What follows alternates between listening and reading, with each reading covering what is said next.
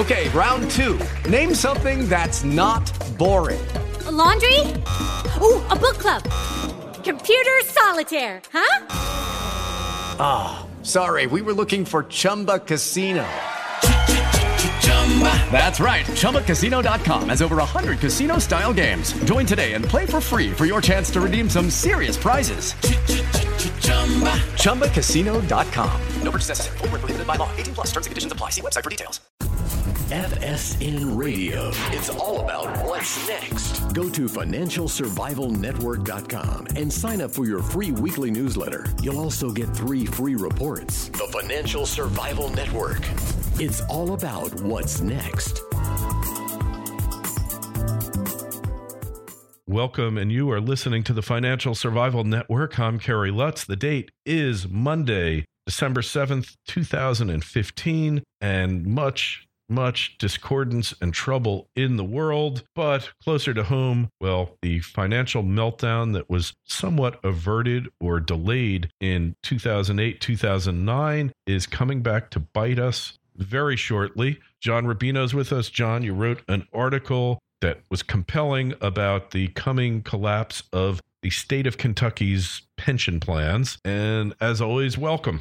Hey, Kerry. Good to be back. The whole state and local unfunded pension liability thing is really good candidate for the next crisis that blows up on us. Because basically what happened was over the past 20 or 30 years, politicians have made promises to public sector workers about what they'd get when they retire and the health care benefits they would get for the rest of their lives and many other things that they either knew they couldn't make good on or they were just so clueless that they had no idea whether they could make good on it or not. And so now a lot of those bills are coming due. And the pension plans in a lot of states and cities don't have anywhere near enough money put away to cover the retirements of the people who are, baby boomers who've been working as cops or teachers or whatever for the past several decades, what they're going to need. And everybody knows about Chicago. That's the poster child for fiscal mismanagement. And their pension funds are grossly underfunded, and they can't seem to fix it because every time they try, the courts tell them, no, this is a contract. You can't cut pension liabilities because you've promised to pay these people. You're legally obligated to do it. And so someplace like Chicago is basically just stuck. It's heading for bankruptcy, and there's no way out of it, apparently. But Kentucky, which has been coming to light lately, is actually even worse run than Chicago. The Kentucky Employees Retirement System, which covers cops and teachers and other government workers in the state, was 85% funded in 2004. In other words, they put away 85% of the money that they should have put away in order to cover their future obligations. Well, now that funding level is down to 17% for some reason, even though we've had a bull market in stocks and bonds for the last 5 or 6 years, which means their investments have gone way up. But the funding level, in other words, the amount of money that they really need to have put away, has been going down dramatically. And now 17% funded means basically bankrupt, effectively, for a pension fund. And they don't know what to do either because they really don't have the money at the state level to cover this obligation. But they also can't stay this underfunded without, first of all, incurring a lot of bad press and probably getting voted out of office. And second of all, being forced by the courts or some other entity to come up with a whole lot of money right away, which would bankrupt the state. So they're kind of stuck too.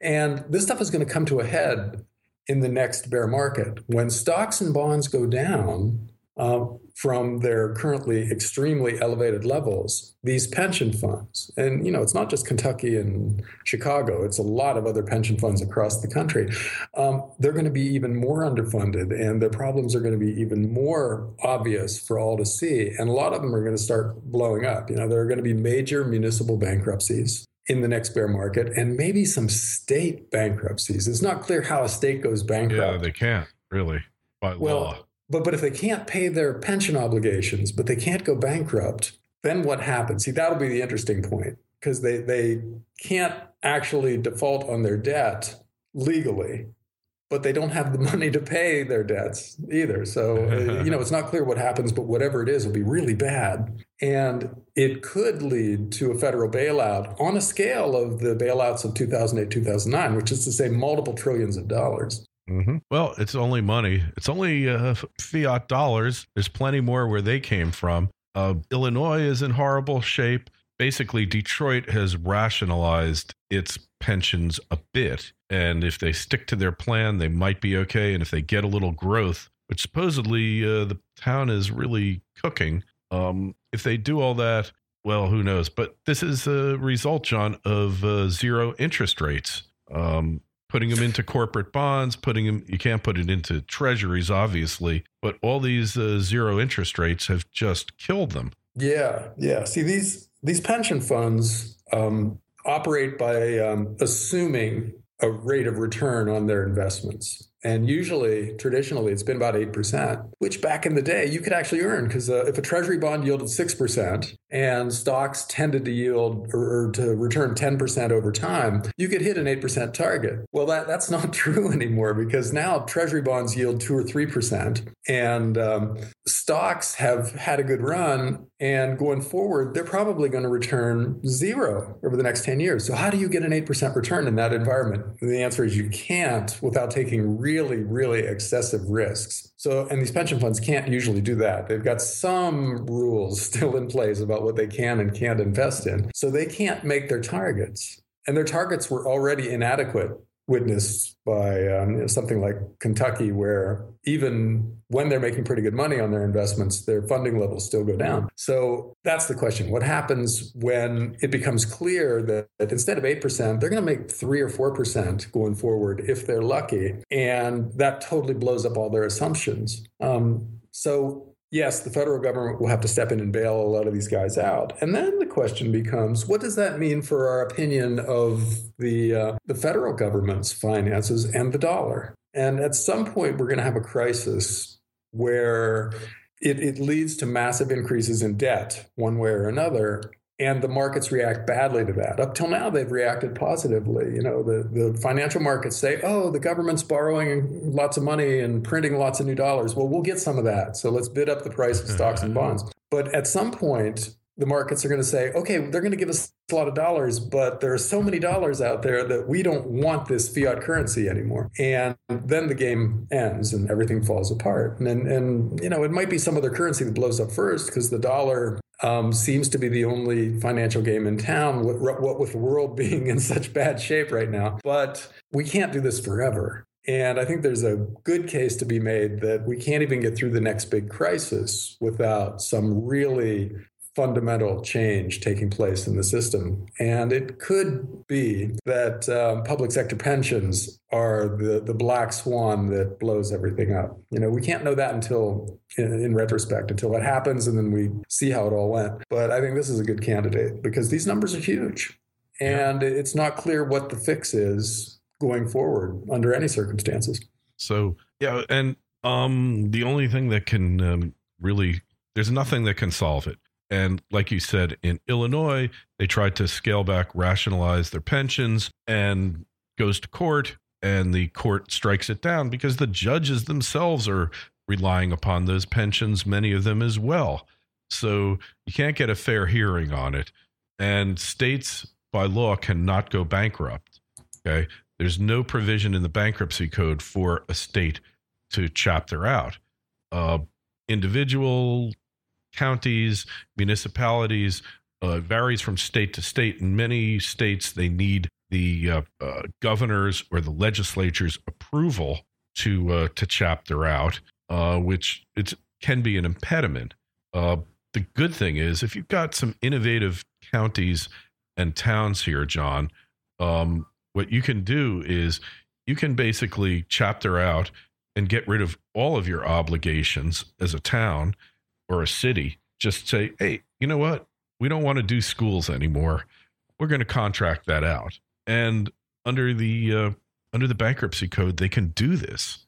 the main thing is there's two key tests in municipal bankruptcies. Number one is that they tried to negotiate in good faith with all the parties to basically clean everything up and reorganize, and they couldn't do it. And, these cities, these towns, these counties, towns, cities, counties have thousands and thousands of creditors. So it's virtually impossible. We're not even getting into the pension. So what can happen is the city can totally reorganize under this and just say, hey, we can't do anything ourselves. We suck at everything. And we're going to let the private sector do it and hopefully do it better than us. And then they just contract everything out. There's one town, I think it's in Georgia or South Carolina, that has only 3 or 4 government employees, John, and everything else is contracted out. The police are contracted. They're part-timers, no unions, no contracts, nothing. And the town functions extremely well. Their tax rate's been hardly budging, and it's just a great thing. I think that's what we're going to see. Yeah, I think market pressures are going to push a lot more privatization than has happened in the past. But as you said, it's hard to do under normal circumstances. You have to be in bankruptcy, basically, to be able to break all of the public sector employee contracts that are out there. The unions are too strong otherwise. And so we need a crisis for all of this to happen. And for it to happen in a widespread way, it's got to be a widespread crisis. You got to have a lot of cities either going bankrupt or getting right up to the edge to where the unthinkable becomes conceivable. And so that is a really messy prospect. Kerry, one other funny thing about the Kentucky situation that I forgot to mention is that Kentucky lawmakers have their own pension plan. Oh, yeah. What's not good for the goose is good for the gander, I guess. Yeah. Huh? And it's fully funded. They fund their pension plan, but they don't fund anybody else's. Yeah. So, and that's the kind of thing when it comes out, leads to regime change, right? When people find out that their plan is underfunded and it's going to be cut, and they actually don't get the health care that they thought they were going to get, but the guy who wrote the budget that created the problem is going to get 100% of his promised pension in the end, then that guy gets voted out of office pretty quickly, I think. So political turmoil is a big part of this story, and we'll see a lot of states behaving a lot like Greece or Portugal or France right now, where political parties that you never thought would get elected suddenly get elected, and that changes everything. Yeah, well, and in fact here, John, if you look at the Kentucky election for governor that just took place, Matt Bevin was elected. He's kind of a Tea Party Republican into limited government, blah, blah, blah. And he basically said he's the first Republican to get elected governor of Kentucky, I believe, in 40 years, John. And obviously, the situation you're describing, the citizens of Kentucky are very well aware of. And one other thing, now we've got pretty much established law in Detroit and San Bernardino, I think, and maybe Stockton in California. Bankruptcy law trumps the state constitution, which says that you can't cut back on pensions in the state constitution. So the legal framework is set for this thing to be set aside. These people are not going to be happy. Look what happened in Greece. Are we going to see Greek-style riots and demonstrations among the public sector? Yeah, that'll be funny if it's the public sector.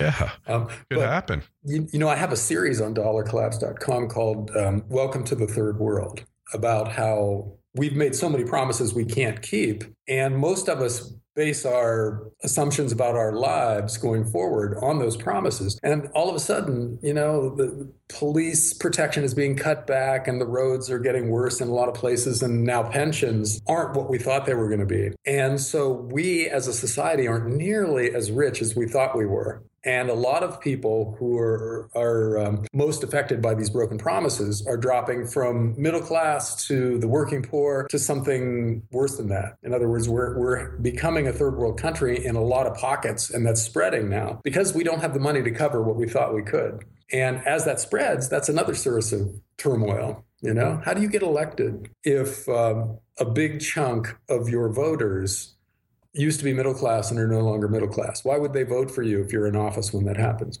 And that's what a lot of politicians are looking at going forward. It's going to be a really ugly time to try to run anything in the U.S. in the next 10 years. Mm-hmm. Yeah, it's not getting easier.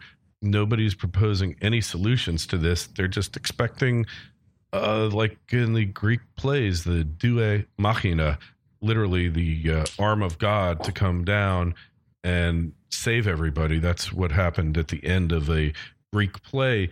The Greek writers weren't so skilled and they didn't know how to end things. Like, in today, if there's a tragedy, the star will kill everybody and then commit suicide. They weren't so creative, so they just had the hand of God come down and save the day. But there's no hand of God here to do this. Well, in today's world, the hand of God is the central bank. Basically, we run into trouble and we expect a bunch of new currency to be created and handed to the economy to bail us out. And that works as long as people accept that currency as having value on an ongoing basis. And so, we can keep playing these games for a really long time, borrowing more than we can ever hope to pay off and making all kinds of promises and then, not being able to cover the promises. We can get by with that as long as the federal government and the central banks stand at our backs willing to bail us out when we get into trouble. And so it's when the next bailout doesn't work that everything changes. And we can't know which bailout is going to be the one that fails, but we know with 99% certainty that one of the upcoming bailouts will fail. It won't work in the sense that the market will respond negatively to it instead of positively. Mm-hmm. And that's when we get the phase change, when the fiat currency fractional reserve banking system that we built up over the last 30 or 40 years no longer functions. And then everything changes and we have to put something new in place of this old thing that broke down. And that will be a huge crisis because nobody's going to give up that power voluntarily. The powers that be, the structure of the government is based on the ability to create unlimited amounts of new currency and use that to smooth out all the bumps in domestic and foreign affairs. And when we can't do that anymore, then life will get very hard. Like, as you mentioned, Greece, that's an example of a society that can't print money. And look what's happening to them. 50% unemployment for the average 22-year-old, and a system that is getting more and more authoritarian as the government scrounges for money and starts interfering in people's lives in ways that would have been inconceivable a decade ago. And that's kind of what we're looking at, too. As soon as it turns out that we can't print unlimited dollars to get away with anything we want to get away with. Oh, you're so right. And we're going to see it soon. Anyway, find John's work at dollarcollapse.com. Keep your eyes open. John is going to be starting a podcast any day now. And while you're there, go over to financialsurvivalnetwork.com. As always, got a link to John's site in the show notes and check out what we've got going on. It just keeps getting better and better. We will talk to you next week. John, be well. Thanks, Gary. You too. FSN Radio. It's all about what's next. Go to financialsurvivalnetwork.com and sign up for your free weekly newsletter. You'll also get 3 free reports. The Financial Survival Network. It's all about what's next. With Lucky Land Slots, you can get lucky just about anywhere. Dearly beloved, we are gathered here today to... Has anyone seen the bride and groom? Sorry, we're here. We were getting lucky in the limo and we lost track of time. No, Lucky Land Casino, with cash prizes that add up quicker than a guest registry. In that case, I pronounce you lucky. Play for free at LuckyLandSlots.com. Daily bonuses are waiting. No purchase necessary. Void where prohibited by law. 18+. Terms and conditions apply. See website for details.